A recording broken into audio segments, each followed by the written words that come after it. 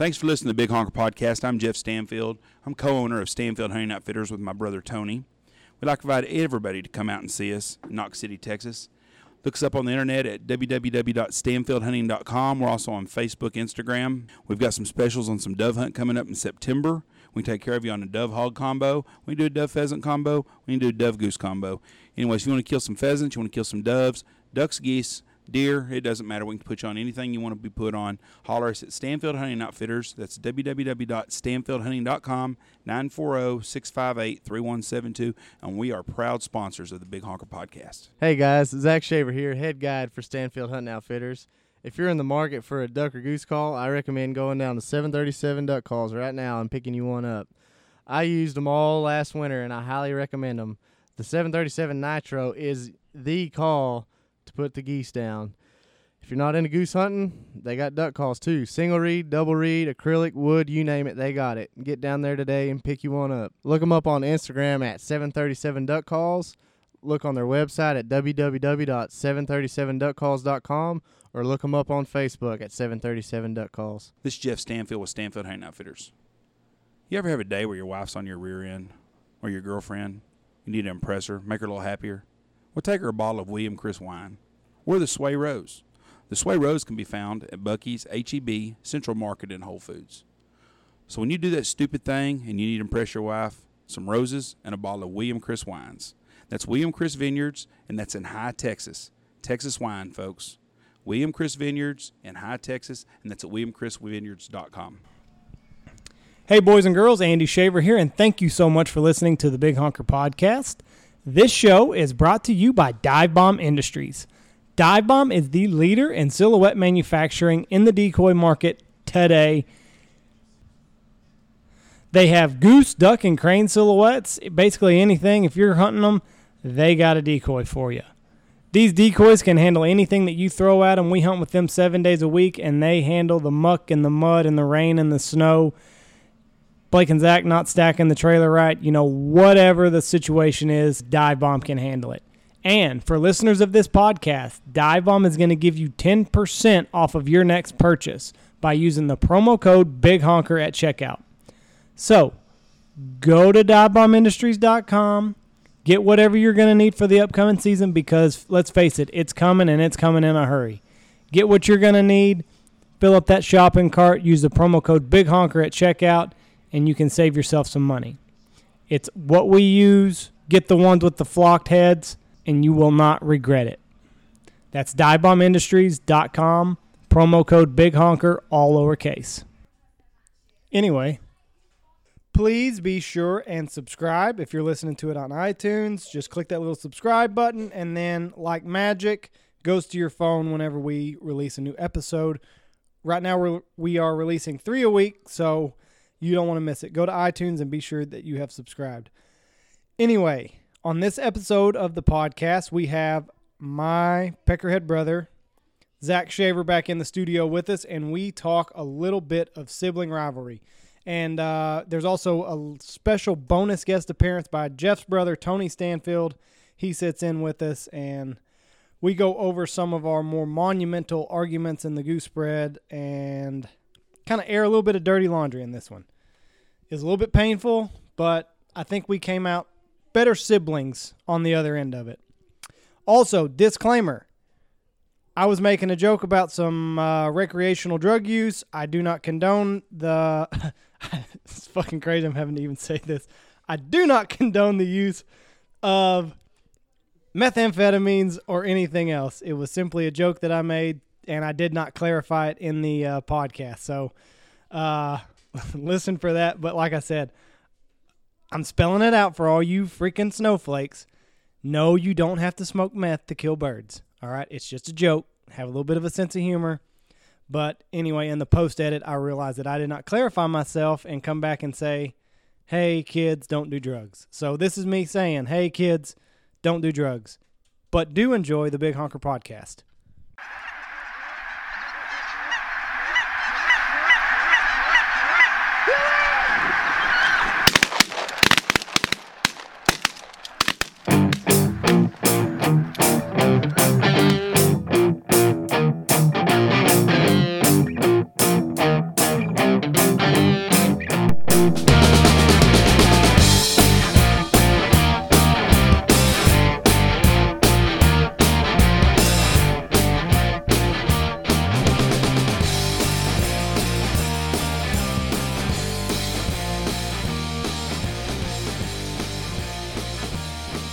3, 2, 1. Boom. And welcome to the Big Honker Podcast. I'm Jeff Stanfield. And I'm Andy Shaver. Boom. And we're at Studio A at the Big Honker Lodge. And we have two special guests with us today. We have Zach Shaver. You want to say hi, Zach? Hello, everybody. And we have Tony Stanfield. Hello, everyone. Tony is my brother. Zach's Andy's brother. So we're going to talk a little sibling rivalry today, and we're going to discuss some different things in the waterfowl, in our waterfowl family, because that's basically what we are. We are a waterfowl family. Now, Zachary, during the 737 duck call commercial, you called yourself the head guide.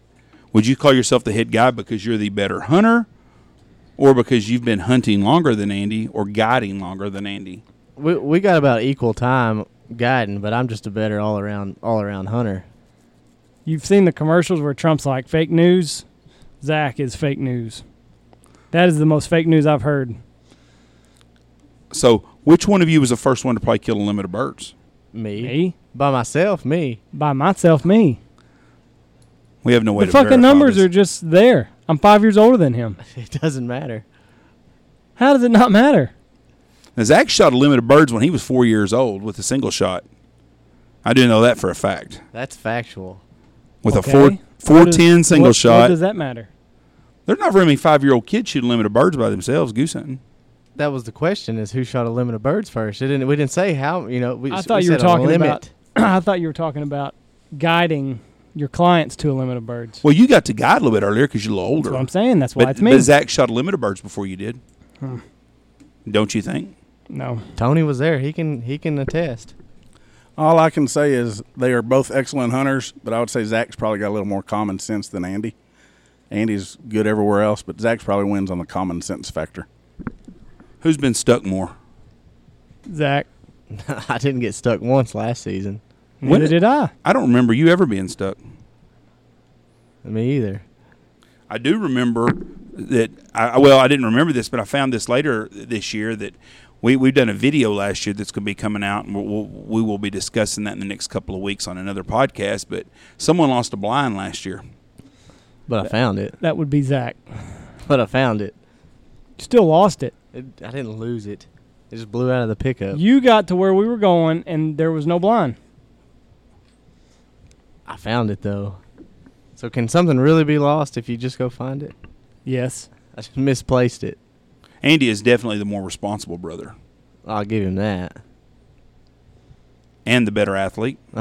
Not that. There's not a chance that he's a better athlete. Andy was a 3-year starting quarterback in high school on Don't varsity give a football. shit. There's not a lot of guys say that. Harder worker, maybe, but natural athlete, definitely me. So if you'd have had Andy's work ethic, you could have excelled more better. Oh, yeah. Now, y'all did race a couple of years ago. Yep. Who won that, Andy? You were 19. I was a smoker. It was 19. He was 2 years ago. No, it wasn't. Smoked a pack a day, bub. You've given up cigarettes, right? I've given them up. Is that hard to blow a call with smoke if you smoke cigarettes? No. I think didn't I tell you this season, Andy, that I could call better when I smoked? I don't remember I think that. I said but something like that. Or I could call longer. Opened your lungs up or something? Yeah. Do you find a lot of customers that smoke anymore? Really, no. Mm-mm. Andy's over there on his phone. Are you going to pay attention to us here? Or are you going to just kind of tune us What? out? the coming whole over? time? Andy, the question was, do you have very many clients that smoke? Yes. Like freight What? trains. Yep. Still? Mm-hmm. All the time. About 4 a day. What the hell are you talking You're about? full of it. I do. You have Every 4 group. clients a group that Every- smoke. yep. That's Everyone. horseshit. Bullshit. There. I say horseshit on that too. Okay. Pipes. I agree with Andy because a lot of the layup lines in the morning, it looked like chimneys from their smoking. Pipes, cigars, cigarettes, weed, you name it. The fu- What are you talking about? Marijuana, meth. They smoke it all out there. Oh, you're so full of shit. Now, see, for the non-hunter here, he's like, what is going on with these guys? And we do have some non-hunters because some of our guests have been things besides hunters, so they're just listening. I had a Okay. message from a guy the other day, and he goes, I listened to y'all's podcast. He goes, I absolutely know nothing about hunting, and I'm really lost. He said, by about the 5th podcast episode, he goes, I'm starting to kind of figure out some of this stuff. So now there's going to be guys starting guide services up who've never hunted but just listen to podcasts. Well, And think that they have to smoke meth to succeed. Yes. I could go somewhere with that, but I'm not going to. There's a gentleman out there. We're not going to mention any names. No, but he specializes in snow goose hunts. Here we go again down that rabbit hole. Loves the meth. Well, I think that. Do you think that's factual or just a myth? I mean, I don't hunt with him, so I don't see him do it. But He's in a bit of trouble, isn't he? we're not narrowing not it down mentioning any names. further than that. You know, there has been a trend in the waterfowl business Of meth? with some people that were well established having some issues with some narcotics. And I guess and assume it's that way in every business, but that has been more and more happening. Lots of call makers love the meth. That's what I've heard. They don't have any trouble getting up early in the mornings. Nope. So I don't even know where we've come from. We're talking about meth. We went from sibling rivalry to meth here now. let's talk a little bit of waterfowl or some hunting deals. Okay. Now, Zachary, you are pro staffer for 737 duck calls. That is correct. You are a state champion youth caller. Yes. Correct? Yep. And Eric Guggenheim, who was on last week, he actually judged that contest. Oh, yes. I caught a lot of shit over that because you beat another kid whose daddy thought he was supposed to win. Yeah, I was just better. You were a lot better caller than he was. It was a blind judge. So Yes, but No, he wasn't. He fucking he- watched you two no, he- blow the he didn't. contest. He was the only judge there. it was a blind judging, people. He Andy, was not. Andy doesn't know He what was he's the talking about. MC and the judge. I don't remember it like I that. think that's exactly That right. is exactly how it was. But you were obviously the I better was caller. better. Yes, you were. I will give you that. Doesn't matter, Andy. I still won. I thought you lost. When they said your name, I was shocked. He's just going to rip on you the whole time. I guess that's what this is. Okay. Get a few Coors Lattes down him, and he just gets bulletproof. How many titles do you have, Andy? 3. So Andy's the better goose caller By a slim margin. by some margin, and Zachary is by far the better duck caller, right? Leaps and bounds better. Once again, hashtag fake news. I guess this is just going to be pick on Andy day. No, I guess that's asking what it's going to questions. be. Tony's taking up for you. He asked you how many titles you had. I said you were the better goose caller. Yeah. I'll give you that. Yeah. Are you going to get all the feelings hurt now? No. Now, you guys hunt a lot together, and a lot of people don't understand. We hunt too much together. But as a See, family, here he goes again with this. as a family, this is a family business, and we run a lot of hunters, and the boys hunt together a lot, and they hunt opposite of each other a lot, and they argue and they disagree like all brothers do. But it's a special bond. Not a lot of brothers get to do this, and like me and Tony, we've got to start this business and be in it for a long time together, and we have our differences. We'll argue about everything every day. Do you think that you can hunt with someone better than your own brother, though? Honestly. You can take this one first. No, go ahead. I would say no because you can say what you're truly feeling without you hunt with other people and you might not know what boundary you can push. Like if I think something's fucked up with the decoy spread, I can tell Zach. I can give him my honest opinion. Where you're hunting with a buddy and maybe this is just your first or second year hunting together.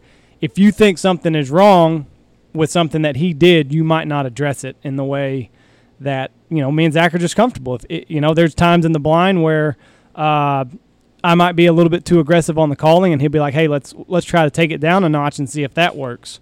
Or if I put a family group out 200 yards and the birds are hanging up on it, Zach might be, "Hey, let's pull that and see what that does." Where if you're new to a group, if you're new hunting with somebody, you might not have that level of comfort with them. You don't want to step on any toes. Right, and I mean, this is it's kind of an ego-driven sport, and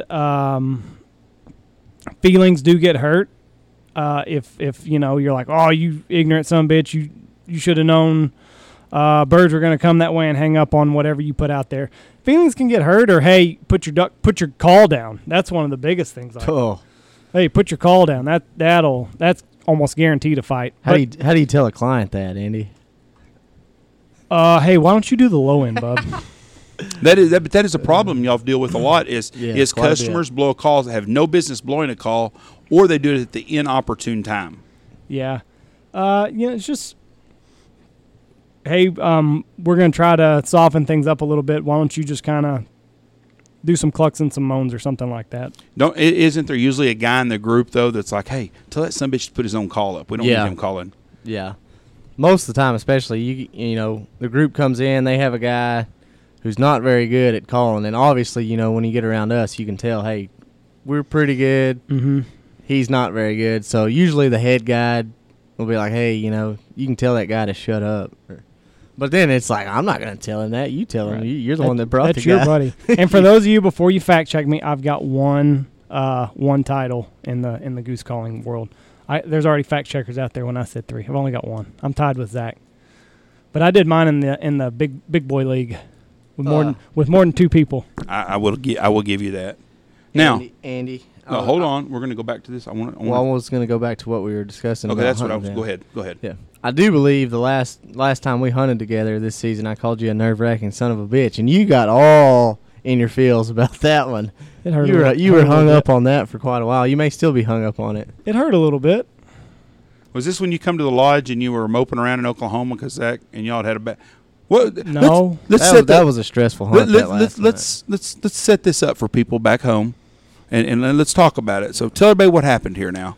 We doubled up groups, okay? And hunting had been tough anyway. Birds were getting thin. It was like January 20th or 25th, somewhere in that. It was hot. Time Birds frame. were leaving.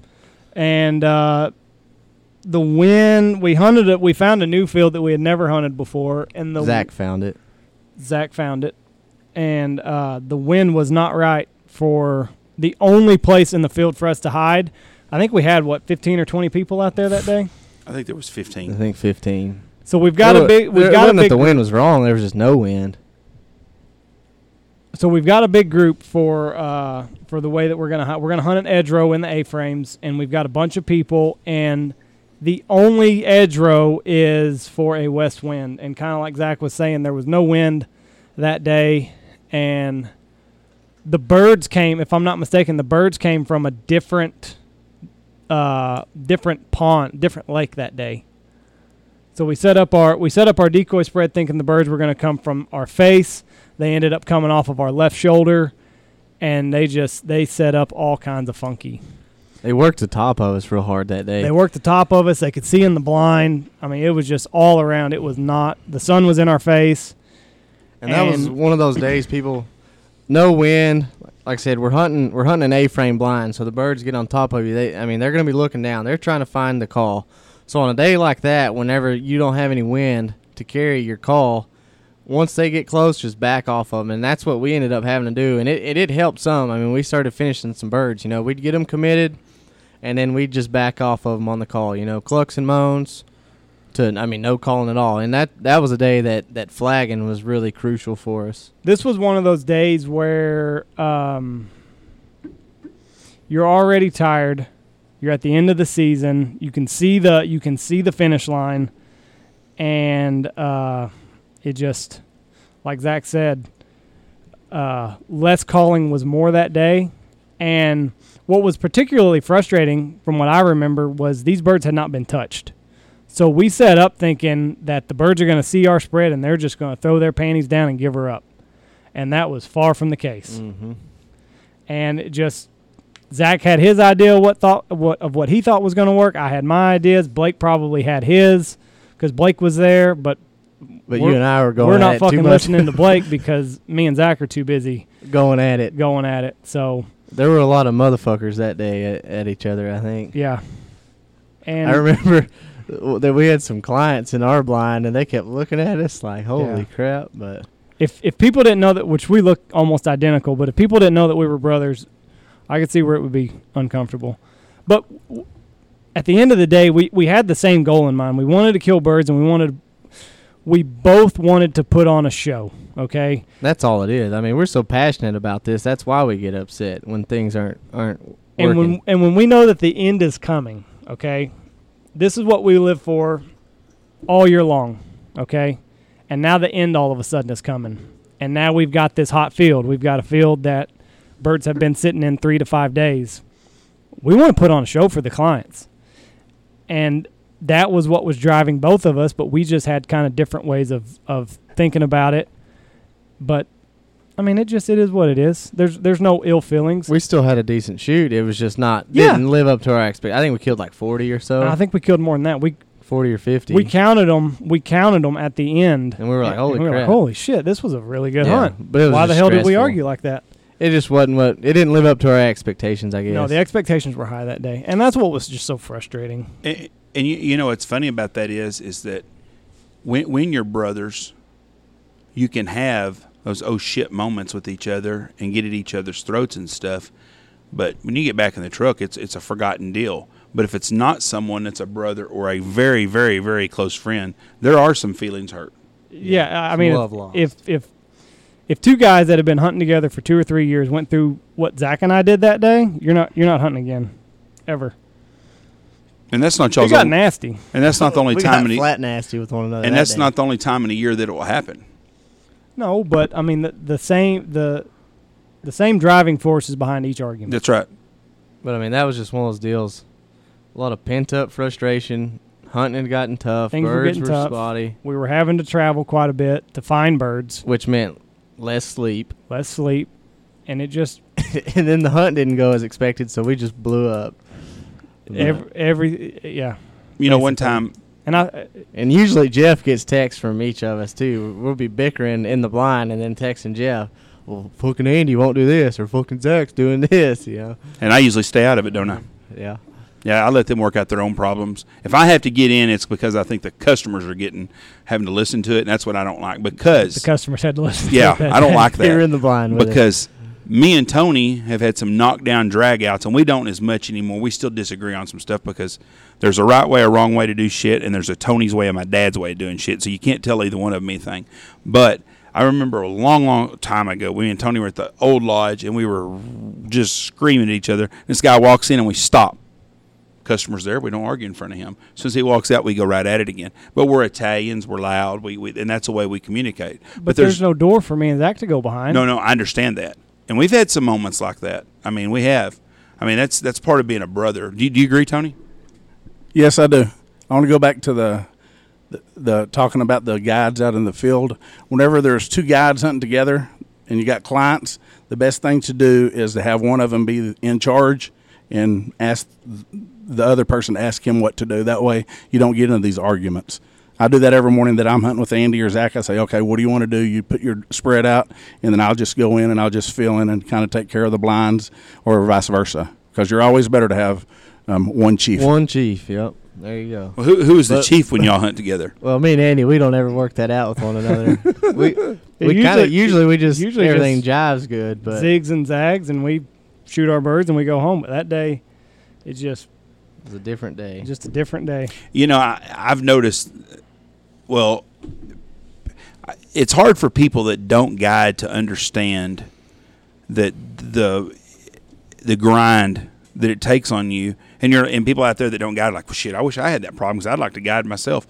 And it's a great thing. But when you do it 7 days a week and you're on day number 20 or 25 without a day off, and things are going great, and it gets tough, or even if things are going great every day, there's certain things that you just get you're tired and stuff. But it'd be like going to work and having to work a Saturday and a Sunday after you've worked all week long, and somebody's on your ass or things aren't going the way it is. It gets frustrating, and you just get frustrated out there. And like you said, you don't have a wall to go behind. You're right in the field with people, and there's no way to hide. And then whenever we go home, we're living in the same quarters with one another. I mean, we're living in a barn up there, people. And we've got the A-frames, so there really is there is nowhere for either of us, for one of us to go, because we're shoulder to shoulder sitting on a bucket. So it's like, I mean, literally, you're in an argument with somebody and his shoulder is touching yours. There's nowhere. So even if we had been hunting in different ground blinds that day, we would have at least had our space to kind of cool off. But it was just, he was breathing on me, I was breathing on him, and looking back, it was something that we probably, it is what it is. Thank God they were some of our good clients, because they're regulars. So they didn't probably pay much attention to it because they know. Well, I think that they all knew that we were trying, and that's another thing that I was gonna talk about. When you were talking about you and Tony having a difference, you can have a 30-minute conversation and get to the bottom of it. I've got 15 guys looking at me and Zach wanting a fucking answer now on why these birds aren't doing what they're doing.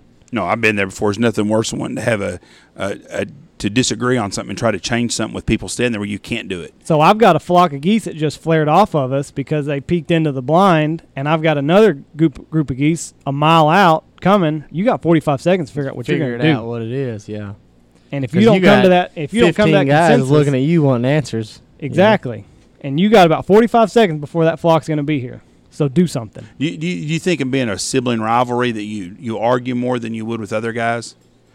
Do you think that if it's a situation when you and Dane hunted together, Andy, a lot, Dane Romel, God with y'all would disagree a little bit, but probably wasn't as passionate as you and Andy's are because you and Zach's are because y'all probably gave in a little bit more, or you would not. One of you would not probably push it as hard. Just depends. I can get a little pissy. Andy can get real pissy. Wasn't there a morning this year that Andy got real pissy and he went and parked before the decoys were set up and got back to the spread? Yeah, that was a whole other day. Yeah, he's got his twat all bunched up over. Zach, it's Zach how said slow I was he late is. all the time. Backstory on this.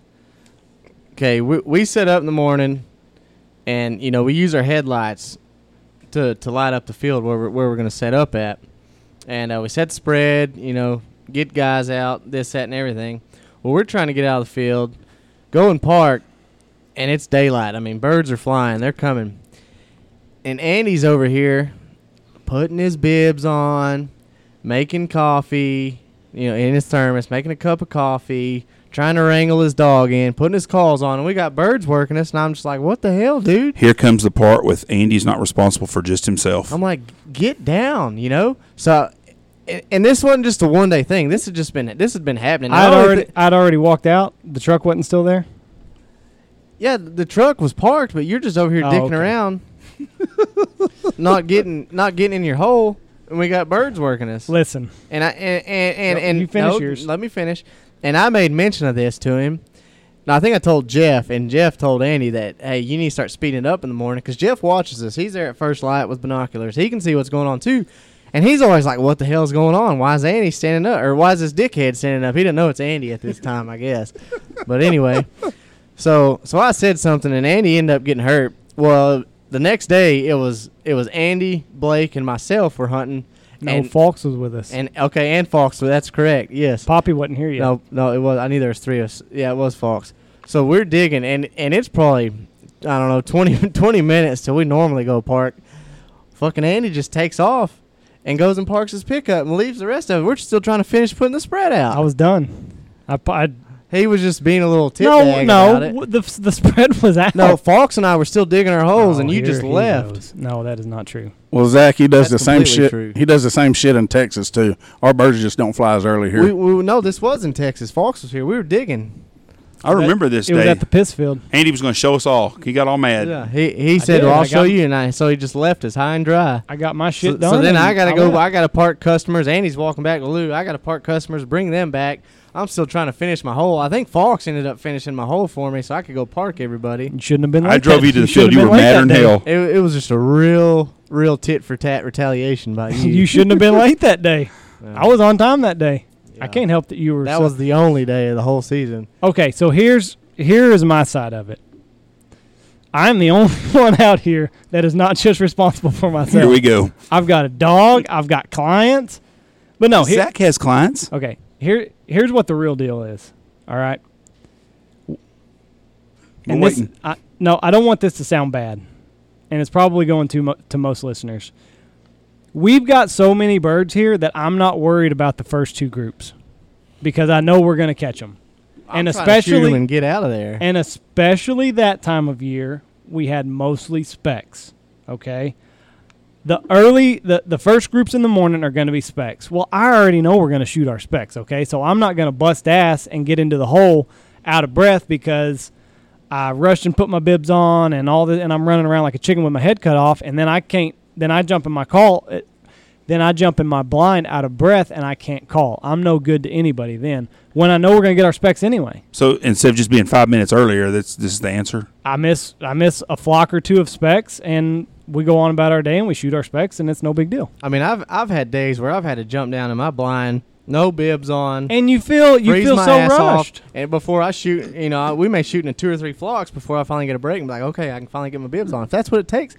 Because what really grinds me is whenever I've got 10 or 12 customers looking back at me saying, why aren't you calling? Why aren't we shooting? Why aren't we doing this? Because I'm trying to get ready. No. Give the customer what they want. Get in the damn hole. Do what you got to do. When you get a break, then you can tend to your business. Coffee can wait. It's all in the eyes of the clients. You look good. I'm not going to be any good to my clients if I don't look good and feel good. See, folks, this is where we do. Andy is never wrong. He's just like his mom, never wrong. So instead of justifying and saying, but I'm gonna put a little cherry on this little Sunday here. After this all happened, and after Andy's Twat Fest day, after that we got back to a normal schedule, and we didn't have a problem. And Andy was on time most of the time. Andy's like my dad, slow. I got a lot of shit to tend to. I'm going to make sure everything is where it needs to be before I ever pick up a call.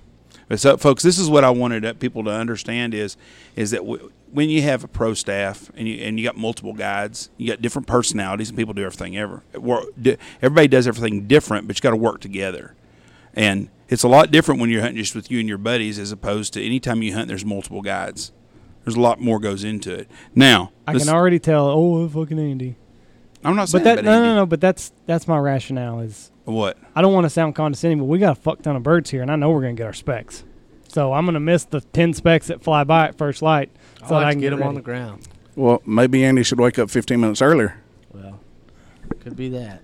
First of all, y'all aren't going to get it that he's going to do that, are they, Andy? No, that's not going to happen. So let's talk about this now. It's silly. How do y'all decide? Because sometimes I know y'all differ on decoys. I hear you. We have a guide meeting and we talk about everything when hunt goes.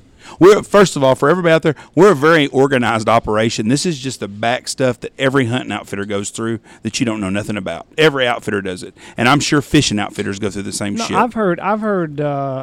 Our buddy Falks hunted with some of his friends early season one year, and he said that's exactly how it was. Was it disagreement on everything? Disagreements, and one guy was wanting to run the show, and it's that way everywhere. I've always said that we need to have one person run the show, regardless of who it is, and it works out good. And they take turns doing it. Now, when you get the night before, we decide where we're going to hunt at. Usually, we have scouted, and we disagree sometimes on equipment. How do we decide? But it does happen sometimes. Who decides? How do y'all break down what decoys you want to wear or what spread? Because y'all run different spreads sometimes. Are you talking about equipment, or are you talking about spreads, not actual kind of decoys? I'm just talking about who makes a decision on what spread you're going to run. Whoever. Listen, the squeaky wheel gets the oil, okay? So it's just whoever pleads their case good enough. There's been times where that we've got, say, a quartering wind. So it's a southwest wind, let's say, and we're facing straight north, and I want to run my right wing. I want to run it straight out, okay, so that I got kind of what looks like a Nike swoosh. And then there's, so that's what I want to do that morning. And then Zach comes along and says, no, just don't even worry about running that out. Let's just nub it off at right there instead of running it another 50 or 100 yards. Just stop right there, and that'll be it. And it's just whoever can plead their case the best. There's been times that it's been me that says, no, let's get it out there. That way the birds can't backside us because they get over those decoys, and it keeps them out in front of us. And then there's been times where Zach's like, no, nub it off there because they're getting decoy shy, let's say. And I'm totally pulling this scenario out of my ass. Zach be like, no, they're getting decoy shy, so let's just nub it off there. That way, by the time they know that there's decoys, they're already in shooting range. So it's just whoever pleads their case the best. Usually, there's no. With Zach and I, we've both been doing it the same amount of time. We both pretty much got the same experience. I don't really think that either one can definitively say we're doing it my way and that's it, because we do have so much experience. So each morning is just kind of a case-by-case basis, and whoever makes the most sense in their argument usually gets their way. Would you agree to that? A lot of times we're on the same page. I mean, probably most times you are. We go. We can show up to a field. A lot of times we don't even have to talk. We can just boom. He goes his way, I go mine, and everything's good. I mean, so. Well, let's talk about the thing that I know that happens sometimes. And Zach, I'm going to ask you, and I'm not picking on you, Andy, because I'm going to ask you the same question. But I'm going to start with Zach. Has there been ever time that Andy didn't call the shot that he should have when he was supposed to be charged? Absolutely. that day that we discussed already where I called Andy a nerve-wracking son of a bitch and it was so stressful, that was one of my big arguments is we had a lot of birds. They weren't necessarily finishing, but they were hanging over the top of us. I mean, probably 25, 30 yards high, just hanging there looking. Like I said, there's no wind. Birds are circling. So these birds are hanging up over us. And had I been calling the shot that day, we probably would have killed 20 or 30 more birds than we did, because I would have called those shots because I knew I mean, at this point in my career and Andy's career, we can read geese. I mean, we know what birds are going to do before they do it pretty much. Mm-hmm. He, being the vet he is, should have known, hey, these birds aren't finishing like they should. I'm going to have to take what I can get. And I think I did say something to you, and you finally started calling some of those shots, and we started killing some birds. When he says that they're hanging up over us, they're like 6 or 7. No, oh my gosh, 6 or 7. These birds are coming at us 100, 200 at a time. No, that is fake news. They were coming at us, and that's why I didn't call the shot, because there was 200 or 300 behind them. That's what I'm waiting on. That's what we're trained to do, bub. Me and Jeff scouted the field the night before. He saw how the birds were coming off. And when the birds were hanging over us, there was only 6 or 7. I'm not going to call the shot on 6 or 7 geese when there's 200 behind them. It's not happening. Completely false. 3 groups of 6 is Blake 18. Poppy, call in. Blake Poppy, call in. Okay, Andy, does that drive you nuts when Zach doesn't call the shot when he should? Zach doesn't call the shot when we're together. So you always call the shot? Most of the time. But most of the time we're kind of at the same. I'll admit, I mean, I get greedy sometimes, and most of the time, I mean, I'll. So Andy gets greedy a lot. Oh yeah, Andy does, yeah. But I mean, I do. We all do it. It happens. I'll fess up to it. I usually tell the guys, "Hey, sorry, I screwed that flock up," but. And that happens. Anybody that's out there that says it don't, it's crazy. Don't it amaze you, the client though, who thinks he knows when to call the shot always? Yeah. I'm going to get every inch out of them I can. But most of the time, if we miss on a flock, we miss on a flock. Yeah. That's what I was about to say. Most of the time, whenever you have the opportunity to get greedy on a flock, the hunt's going pretty well anyway, so can't sweat. This hunt was not going well. No, this and I was getting greedy. Yeah.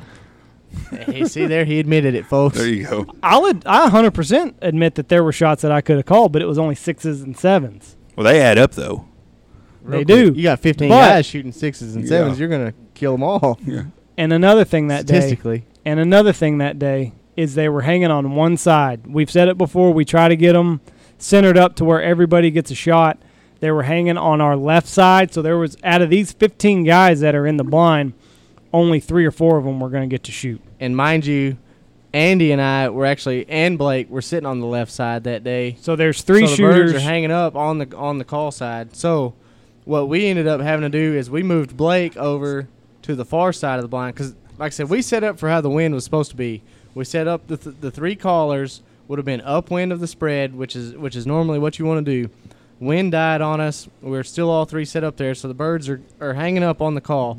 We move Blake to the far side and end up pulling the birds more over the entire group of hunters. That was one of the arguments was we've got all of our calling on one side, and that's where the birds happen to be hanging up. Let's put one caller down on the far end to drag them over. And I think we moved some flagging around. We moved the magic mics a little bit. We had, I think all 3 of them were on this one side, moved a flag over to the right side, and that and it helped a lot of the problems. And in doing that, so like we'd said earlier, you got your birds coming on days like that, no wind, back off the calling. Well, and we ended up moving Blake over to the far side of the blind away from us. So when we had those birds coming, Andy and I, we'd pretty well just quit calling altogether and let Blake just really hammer on them and try to pull them over. Yeah, let Blake drag them. So do y'all? But this all goes back to you got 30 seconds. Go. Figure it out. Make a decision. Who is not who? I know this. When you hunt together, you enjoy having someone else in the spread besides just client absolutely. I hate hunting by myself. Absolutely. Andy had to hunt by himself a lot all the winter. time. I was like the redheaded stepchild in you this. Just hang out by yourself in this trio. Zach and Blake hunted together. I would say 5.5 days a week. They volunteer too for it all the time. Oh, I don't mind hunting with Zach. I'll hunt with Blake. You know, they hunted together five days a week. they got tired of being late in the morning. But I gotta That's say, what it was. when you're hunting by yourself, you don't gotta split tips. That's the only perk. But golly, it's a drag. Just hanging out by yourself, Yep. calling by, and that's another thing. I mean, well, Andy is probably not as bad because he has a dog, and I think that's probably a lot of the reason you did have to hunt alone. But whenever you're having to run down and chase birds and pick up birds, I mean, you get out of breath. So a lot of times, me being the slimmer out of Blake and I, By about 150 pounds. I'd do all the bird dog retrieving, and I'd come back winded so Blake could pick up the slack calling. This is why I say there's no sense in getting in a hurry. You're gonna get your birds. Just relax. Because when you get back and you don't have a breath and you can't make a sound out of your call, you're no good to anybody. But You're dead in the water. You know as well as I do. There are a lot of days in Oklahoma where It is hectic. you better get them killed, Sure. or it's over. You're screwed. So Sure. you gotta get them picked up and get them going. I've touched on this with Andy before. How do you enjoy having a client ride with you to the field? No, absolutely not. It's the worst. That's my time. I think Andy said the same. I mean, I like to do what I want to do. I want to listen to my music, do whatever.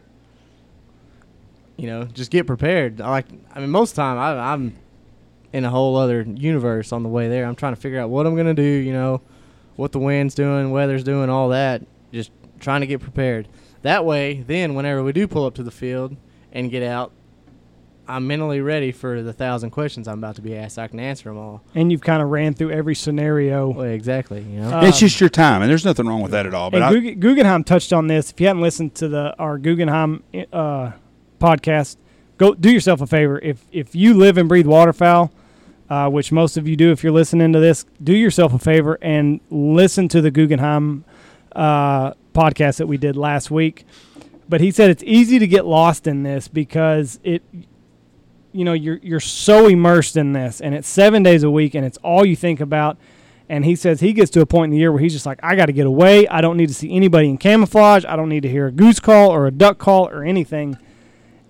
And that's kind of what that drive to the spread is. That's kind of what that drive to the field is for us, because it's every day. When we open that door, everybody's looking at us for an answer. And where do you want this and where do you want that? And we're hunting with guys that this might be their second goose hunt that they've ever gone on.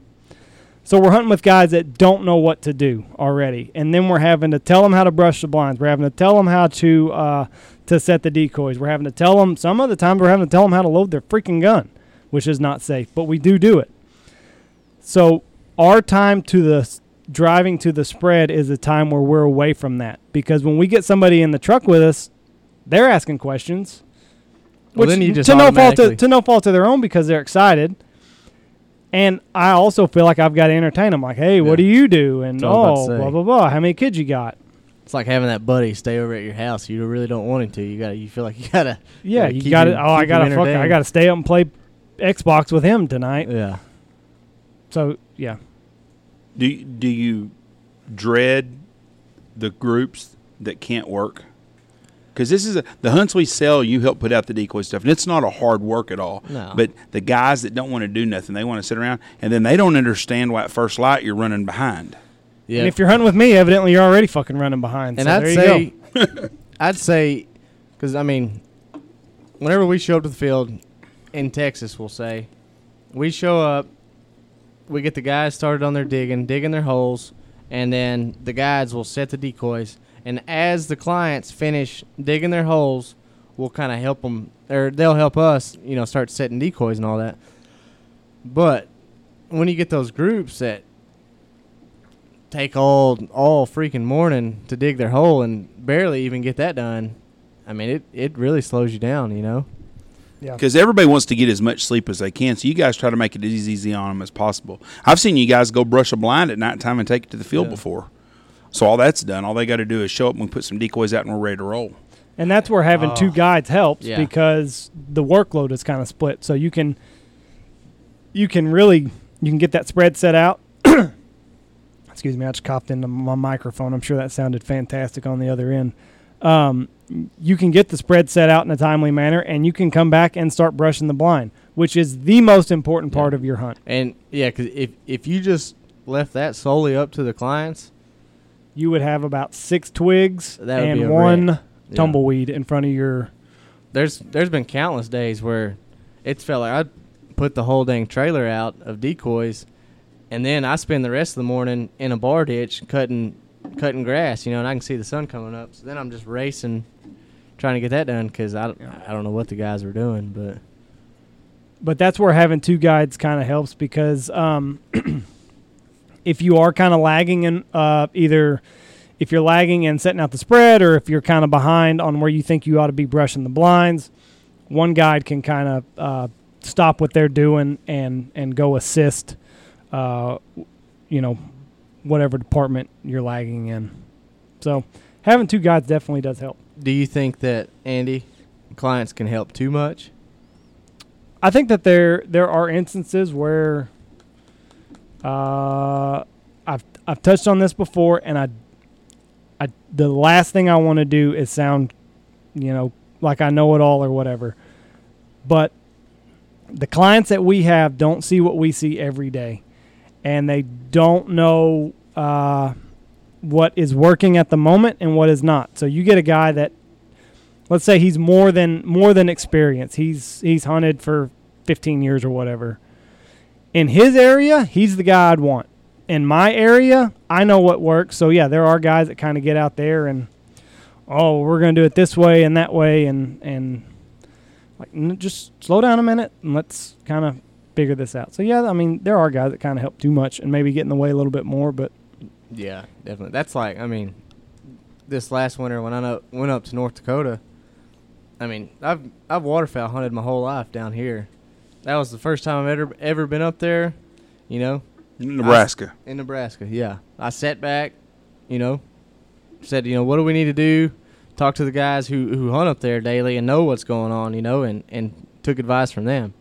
So the basic spread is like a U, okay? So you get a guy out here that's what he's running back at home, and that's all he's ever ran. He hunts here in late December thinking that we're going to throw out the U. Well, guess what, bub? They've seen that since September. We're going to have to do something a little bit different than the basic U.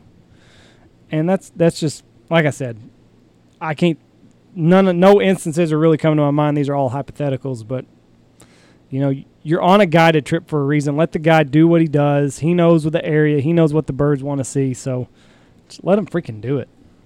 And even if it's not a guided trip, even if you go somewhere to hunt with a buddy, Yeah, if he's the one that scouted out the field, knows what the birds are doing, let him run the show. There's nothing wrong with, I would rather take the back seat. In January, when I'm tired, somebody else run it. I'm done. I'm done of ideas. I got nothing left. You got an idea you think will work? Do it. So, Zach, when you hunt with Andy, he uses his dog, right? Yep. So, do you ever take the birds out away from his dog? There was one time, I think it was not this last season, but the season before last, opening day, Lou, Andy's dog, comes bringing back this bird, nice barred up specklebelly. Well, Andy, I think he was helping a client with a shotgun, maybe jammed on him. It was a nasty day, real foggy and misty, so we had a lot of gun jams. So here comes Lou back with this bird, and so I didn't want Lou to bother Andy while he was helping this client. That's so nice of you. So I just happened to take the bird from Lou, and it happens to be banded. Happened to take the bird. That band was sticking out from 100 yards out. Zach knew that some bitch was banded when Lou picked it up. And I knew something was going on because, like Zach said, I'm off. I think I was working on a gun. You were. Zach could have tied the Olympic world record in high jump the way he got out of his fucking blind. He looked like Tigger. He springboarded out of that son of a bitch, and he had a walk like he was about to shit himself. Like I want to walk fast, but I don't want to walk fast enough and draw attention to myself, and that's when I knew. I was like, "Oh, that's son of a bitch." That thing coming. That leg was hanging. It was just dangling there, and that band was just. And of course, Lou, he's hard enough for Andy control. So I'm like, Lou, get over here, get over here. He finally came to me, and I jerked the bird out of his mouth. And then Zach, when Zach grabbed it by the leg and immediately went to his hole, I knew. Pretty bird. So is it common for the guys to get as many bands as they possibly can, since we're being honest about everything right here? Full disclosure, if you're on a guided trip, I'm going to fucking catch Zach, you tell them. I'm the one that does this show all the time. If you're on a guided trip and there's a band killed on that trip, there's about a 0.1% chance you're going to know about it, because the guide's normally going to have that thing off the leg before he even gets back. You think it's common with all guide services is what you're saying? Every one of them, I can guarantee you. There's a reason that the guides have all the bands. Yeah. One time, the one band we did kill this season, we didn't kill very many bands this year. We killed one. That's all? One. That first day? And the clients did get it, and that's just because the hunt was so hectic, and one of the clients had a dog. And so we're having to run and pick up birds, all of us, and he ended up picking up the one that was banded. That was it. So if you want to get a band on a guided trip, the only chance you have is to have a dog with you. No, don't say that, because then everybody's going to bring a dog, and that's not fun. Your only chance is if we make a mistake and if we're too busy. Because there was I'm going to get in so much trouble for this. You and me were doing a hunt 2 years ago. Yep, I remember the hunt. And kill a limit. We're picking up. And Lou had actually gotten like 70 or 80% of the birds that day. And we're making the pile picture. Guys are bringing me birds, and I'm laying out the birds to take this picture. And I flip one of them over, and it's banded. And I quickly look around me. Nobody's looking. About 2.7 seconds, that thing is on my lanyard. And, it was just so hectic. We didn't have time to look at all the legs, and we actually saw it in the pile picture. But if a client had seen it, by all means, that's yours. Have fun. Yeah. Well, hey, that's a finder's keeper style. Please don't lose that thing, because it's going to mean a whole lot more to me on my lanyard than it's going to mean to you in your condom drawer. Yeah. But, I mean, it's like, so say we do kill a banded bird. And I'm like, oh, hey, we killed a band, blah, blah, blah. Yeah. How are we going to pick? You're going to have to draw shells. There's 15 or pick a name. guys there shooting. Who's going to say, oh, I killed that one? No, it's a finder's keepers type deal. If I find the bird, it's mine. Well, they say possession's 9/10 of the law. Yeah. Well, and to make it clear, we've never had an issue where the guide kept a bird from the client. If the client knows it, it's theirs. If the client knows it, it's yours. But out of sight, out of mind. Most of the time, you're not going to know. I'm going to have that thing yanked off so quick. And for people out there, the real trick is when you shoot a neck collar, and I've done that before. That bird looks real awkward when you're holding its neck and leg at the same time. we knocked the speckle belly down, and it fell maybe 150 yards in the kill hole. And this was before my dog days, and so I'm like, it sailed. I'll go get it. I didn't know it was banded, let alone had a neck collar. So I walk out there, and this was my first neck collar ever, and I was maybe 15 or 16, and I walk up on this speckle belly, and it's got that neck collar, an orange neck collar, and I'm like, how in the hell am I going to get this son-of-a-bitch past 12 guys? No, it might be.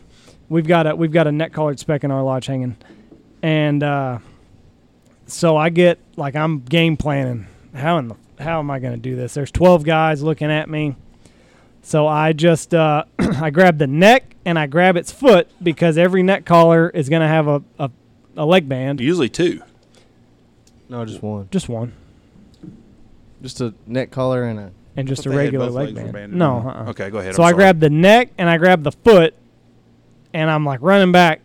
I get about 50 yards away, and I'm like, okay, guys, birds coming, get your covers on.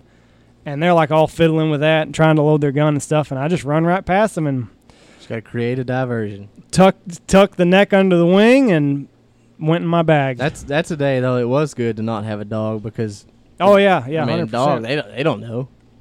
That's like the day Lou brought the one back to me. He listened to me real good and brought me the band. He didn't know it was banded. It was just flopping in the wind for anyone to see. I realize that some people might be a little bit pissed off right now, but we are giving you full disclosure. This staff everywhere does this. Our guide staff. This is uncensored, and this is what happens. I'm sorry to tell you, go hunt with. If you want a band, your best chance is to hunt at a place where the guide already has as many as he can put on his lanyard.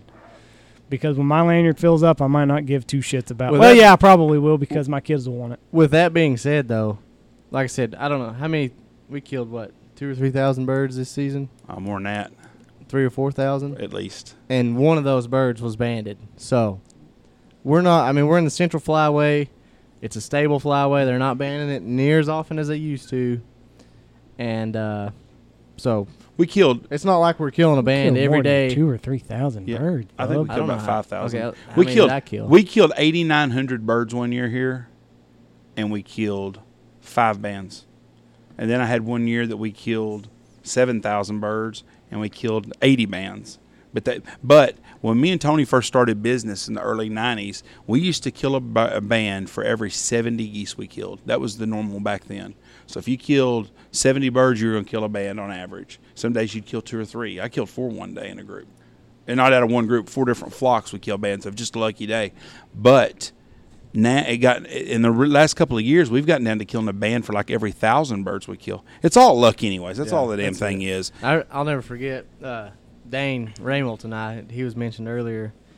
Him and I were on a hunt one day, and it was nasty, cold. I mean, snowing, sleeting, everything you can imagine. Hard north wind blowing.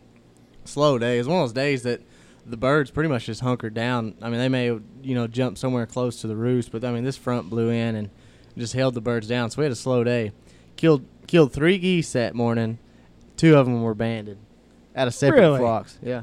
Really? I picked one up and he picked one up. Yeah. Wow. But the customers that are out there, they're listening, thinking, God dang, you go on a band, you pay money, you go on a guided hunt, you don't even get to keep the bands. If you see the band, you get to keep the band. Finders But keepers. this is at every pro staff, every guide, and there's that one guy out there that's going to say, well, I guide, and I've never kept a cons band in my lifetime. Well, he's rare because there's not very many of them. Ask Guggenheim. Now every outfitter is gonna have all their clients jumping up, picking birds up. because Yeah, well, that's the truth though. If you go on a guided hunt and you shoot a band, then by gosh, the guide is going to get the band 90% of the time, unless you see it. Ask Guggenheim how many bands he swiped in his career. It's common. But We're just being honest. just with for everybody. the record though, bands. I mean, I could take it or leave it. I'm to the point. I don't care. It's cool if I get one. Yeah, I'm gonna take it off and put it on my Okay. lanyard.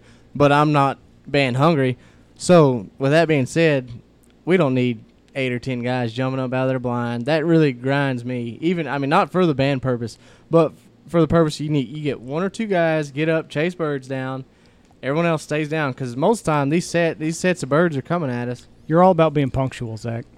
Yeah. I've never noticed the big fat guys out chasing birds No, though. they usually don't. But as to what I was saying, we don't need the whole group of guys going out in the field picking up birds whenever we got another flock coming at us. Then everyone has to get back in, get set, everything else. So that's what I have to say about that. I agree. I mean, time and a place, baby. Unless you're Tony. Tony loves when clients go pick the birds up. Well, I'm He a little just bit noticed that chubby in the middle big section. guys are going to do it. Yeah. Tony's favorite is when he has a group of young guys. This is his favorite quote. All right, all you young guys, go pick the birds up. That's right. They get lots of running. And I'm like, what the fuck, Tony? So how do you guys get these bands and these A-frames? We hadn't It's had that tricky. issue yet. We didn't kill one. I could do it. I No, mean, he you said, could do it. how did you? But we didn't kill any of the A-frames last year, did we? No, we You got to didn't. get it off before you get So I back guess to in the spray. layout blinds, it's a lot easier. Yeah, you just throw it in the yeah. blind with you. That's what I did. Bring it into the blind with you and Start Um, calling. Or tell Andy to, hey, start calling, and then I'll pop the sucker off. if you carry a quarter, here's a trick on how to get one off real quickly. If you don't have a knife or something, because you can cut yourself, just get you a coin and stick it in where it crimps together. Twist that coin and it, voila, like a virgin on prom night. Or use the brass on a shotgun shell. It There you does go. the same. Yeah, just Is- be careful. Don't bump the primer and Well, blow I'm your saying hand like a off. spent shell. Oh, okay, yeah. Zach was trying to be funny about me going to get birds, but every time I'm guiding and I get a band, I always give it to the other guide. I don't remember the last time that happened, Tony. I'm gonna tell you. I'll tell you a band story. A story. One long time ago, Matt Sullivan was guiding for me, and a guy named Smokey Rathburn. And Matt told the guys in his group, because Smokey was a band whore and a half. He was probably as bad as there was about getting them. And so Matt told these guys, he goes, watch this, I'm going to get Smokey's good. So Matt bought a fingernail file at Allsup's, one of those little cheapies, and he took over to it, and he wrapped it around a goose. He told him, he said, watch this shit. And he goes over and picks up geese. He reaches over, and he puts it down there, and he leaves it on the ground where its legs up where you can see it. And he kind of walked off a little bit, and Smokey was probably about 20, 30 yards away from him. He says, Smokey, is that a goose over there? Oh, yeah.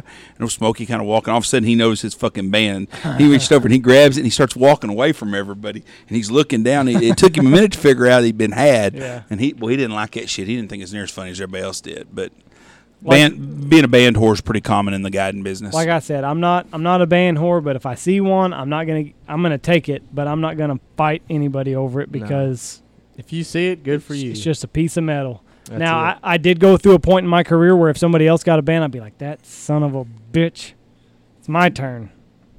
But and that's comes and goes. That's something else as guides that we do. You know, say we're hunting, and yesterday I got a band. Mm-hmm. Well, the next day we shoot another one, and I pick it up. Well, I'm going to give that band to Andy. That's just kind of how it works. It's just common courtesy, is what it is. Common courtesy, take it from the customer and give it to the other guy. Listen, we're not. That's neither here nor there. We're not Boy Scouts here. Now, we also, to us, a trophy now is a weird duck or goose. Yeah, that's more of a trophy than I'll a hide band. that motherfucker. Now, those get hit all the time. I put it in my bibs on the walk back to the spread if I have to. You're not gonna. Yeah, sorry, bub. You're not even gonna smell this bird. Well, did you pick it up? No, some bitch wasn't out there. Yeah. I don't know where it went. Meanwhile, it's in my waders. You get a hybrid bird, duck or goose of some sort, and unless you see it fall, by gosh, it'll end up in the lodge somewhere on the wall, and it'll be like, when did y'all shoot that? Oh yeah, we always hunt last year. I mean, the day before y'all got here, we shot that. Sorry. Yep. All right. Well, sorry, people. Well, Zach and Tony, I know Tony, you didn't talk much. Well, hold on. Okay. We've talked about Zach and I. We ain't even gotten y'all's rivalries. Okay, put you on the spot. What's the nastiest argument that you two have gotten into? Here, on a professional level, not personal, hey, you took my candy bar in 4th grade. In a professional setting, what's been your worst? I don't have a clue. Tony takes care of his stuff, and I take care of my stuff, and we don't. Okay, are most of your arguments, has somebody else dropped the ball leading up to it? Yeah, he's usually sitting over there by the window, by the fireplace. Has a guide messed something up, and that leads to an argument, or is it just something we're usually on the same lodge? page at that time. There's sometimes that Tony, I'll get on to Dad sometimes, and Tony will get on to me for getting on to Dad. And Tony doesn't know how to talk to people very well. He's not good at that kind of stuff, and I'll get on to him about what he says. Tony gives in about like you do. My biggest beef with Jeff is a perfect business guy. Office work is great, but when it comes to physical labor outside, we've been farming for 15 years, and he still don't know how to start the tractor. Well, I'm not arguing with him about that, though. That's just common sense. I mean, I don't. There are things we do different things. Well, okay, what was this argument that you were alluding to earlier? About Dad? No. When you said that you two were going at it and a client walked in, you were in the old building. Oh, shit, I don't even remember. Probably hunting, getting up early, somebody getting up doing this. I'm sure I didn't do something. I get bitched out about mowing all the time out here. Oh. Jeff told me 3 years ago that he was going to help me the next day mow, and I'm still waiting. And I'm going to help him tomorrow. I mean, we don't do the same things very often. I mean, we argue about some things, but we don't like we used to. We used to argue. We're older now. Last time I whooped his ass, we were arguing. And I took a portable phone and hit him upside the head with it, and he laughed, and I said, fuck, that's the last time I'm going to hit him with anything. Well, that was a boring answer. I mean, I just don't have one because we don't argue that much about that kind of stuff. Well, I'm always right. He's just always wrong. And he finally realizes that, and he stops arguing. It's kind of like arguing with your mom. It don't do any good to argue with him. Me and Tony don't have a lot of arguments like that anymore. As we were younger, we did. And it was the same shit you and Zach argued about. Oh. We hunted together. We scouted together. We've had arguments over deer feeders, hog feeders, probably putting them places. We've argued over customers and shit, but we don't argue much on that stuff. We had an argument earlier this morning. He was going to unload one of our goose trailers and just throw everything on the ground and then go use the trailer and come back and load everything up in the trailer. Instead of organizing it into the decoy room, which should be done, he just wants to unload it, load it, then load it back. I'm glad he brought this up. This is the stupidity of Tony right here. We've got a decoy trailer that's full of decoys. That I begged. Okay. to unload in February. Don't get in and the middle you of were our always argument. busy. Don't get in our argument. Y'all Okay. could have unloaded it. Sorry. So, anyways. No, you kept saying you were going to help me. Yeah. Well, don't let me hold you back. So, anyways, I got to go down and pick up some new furniture. So I'm going to go use it tomorrow. So it's going to be unloaded in the morning. I'm going to come out here and pick the trailer up, and I'm going to go there, and I'm going to load them back up in the trailer. If it's so freaking important in the decoy room right there in there now, they're safe in that damn trailer. So they've been there a whole year. So what's the difference of me unloading them and putting them right back in there? Why would you do that? Where the fuck am I going to go put them at? Organize a decoy room. I ain't going to organize that whole damn trailer for one trailer loaded decoys. They're fine. There's 2 trailers out there. You can do them both. That ain't happening either. It's hot. It's 100 and something degrees. To me, I don't That's why I wanted to understand. do it in That was our February. argument. We did have that argument this morning. And I still today do not understand what the hell, if I put them right back where they're at, what the difference is. They're stored there. Right, mice and rats can't get into them. I don't have to worry about being in the decoy barn where there might be a rattlesnake. Correct? I'm not Okay. getting in the middle of y'all shit. You Yeah, told that's me what to I stay thought. out of it. Okay. Folks, I appreciate everyone listening. And I want to thank all of our sponsors. Dive Bomb Decoys, 737 Game Calls, or 737 Duck Calls, William and Chris Vineyards, and Stanfield Hunting Outfitters. If it wasn't Stanfield Hunting Outfitters, we wouldn't be here because we are at the Big Honker Lodge. So I appreciate everyone. I would like everyone, if you would, go to iTunes, go to our main page on iTunes at Big Honker Lodge Podcast, and give us a review. Write something down. Say, listen, Jeff's fat ass. He talks too much. I don't care. Just write something down. We know you've been there. And if somebody writes that down, I might send you a mug for writing that. But I do appreciate it very much. And God bless you. And what you got to say, Andy? Just the same thing Jeff said. Thank you to our sponsors. If it wasn't for you, we'd still be doing this, but no. Yeah, thank you to our sponsors. Thank you to the listeners. Follow me at Instagram at Andy_Shaver. Jeff's using my pictures, so don't even worry about following him. Anyways, God bless you and have a great day. Tony, what have you got to plug? We don't have to cut it off that quickly. We got nowhere to be. I think you have done a good job of it. So no plugs for me today. Zach, what do you got to plug? Oh, I don't have anything for myself to plug. Well, You don't want people to follow you on Instagram? Other than my Instagram, I have been picking up some followers. You're welcome for I that, think it's by Zach the way. Shaver 9. But just thanks for everyone for listening and downloading. Guys, go support our sponsors, Buy you a duck call or buy you some decoys or some wine, whatever it is. Go out and support these guys. So, and thanks to all the sponsors. Thanks for helping us out. And let's just keep on keeping on. I got one more thing. Take a kid hunting. Go buy him a hunting license and take him to the gun range and support the NRA. All right, folks, that's it for today. We're going to be back on, I don't know when we'll be back. Tuesday night or Wednesday. We'll have the world famous Jerry Copeland on. So he's going to tell you what habitat you need for your quail hunting. So tune in for that. It should be a good one. Maybe fair at best. I whip his ass in fantasy every year, so it'll be a good one. See you guys. Have a good week.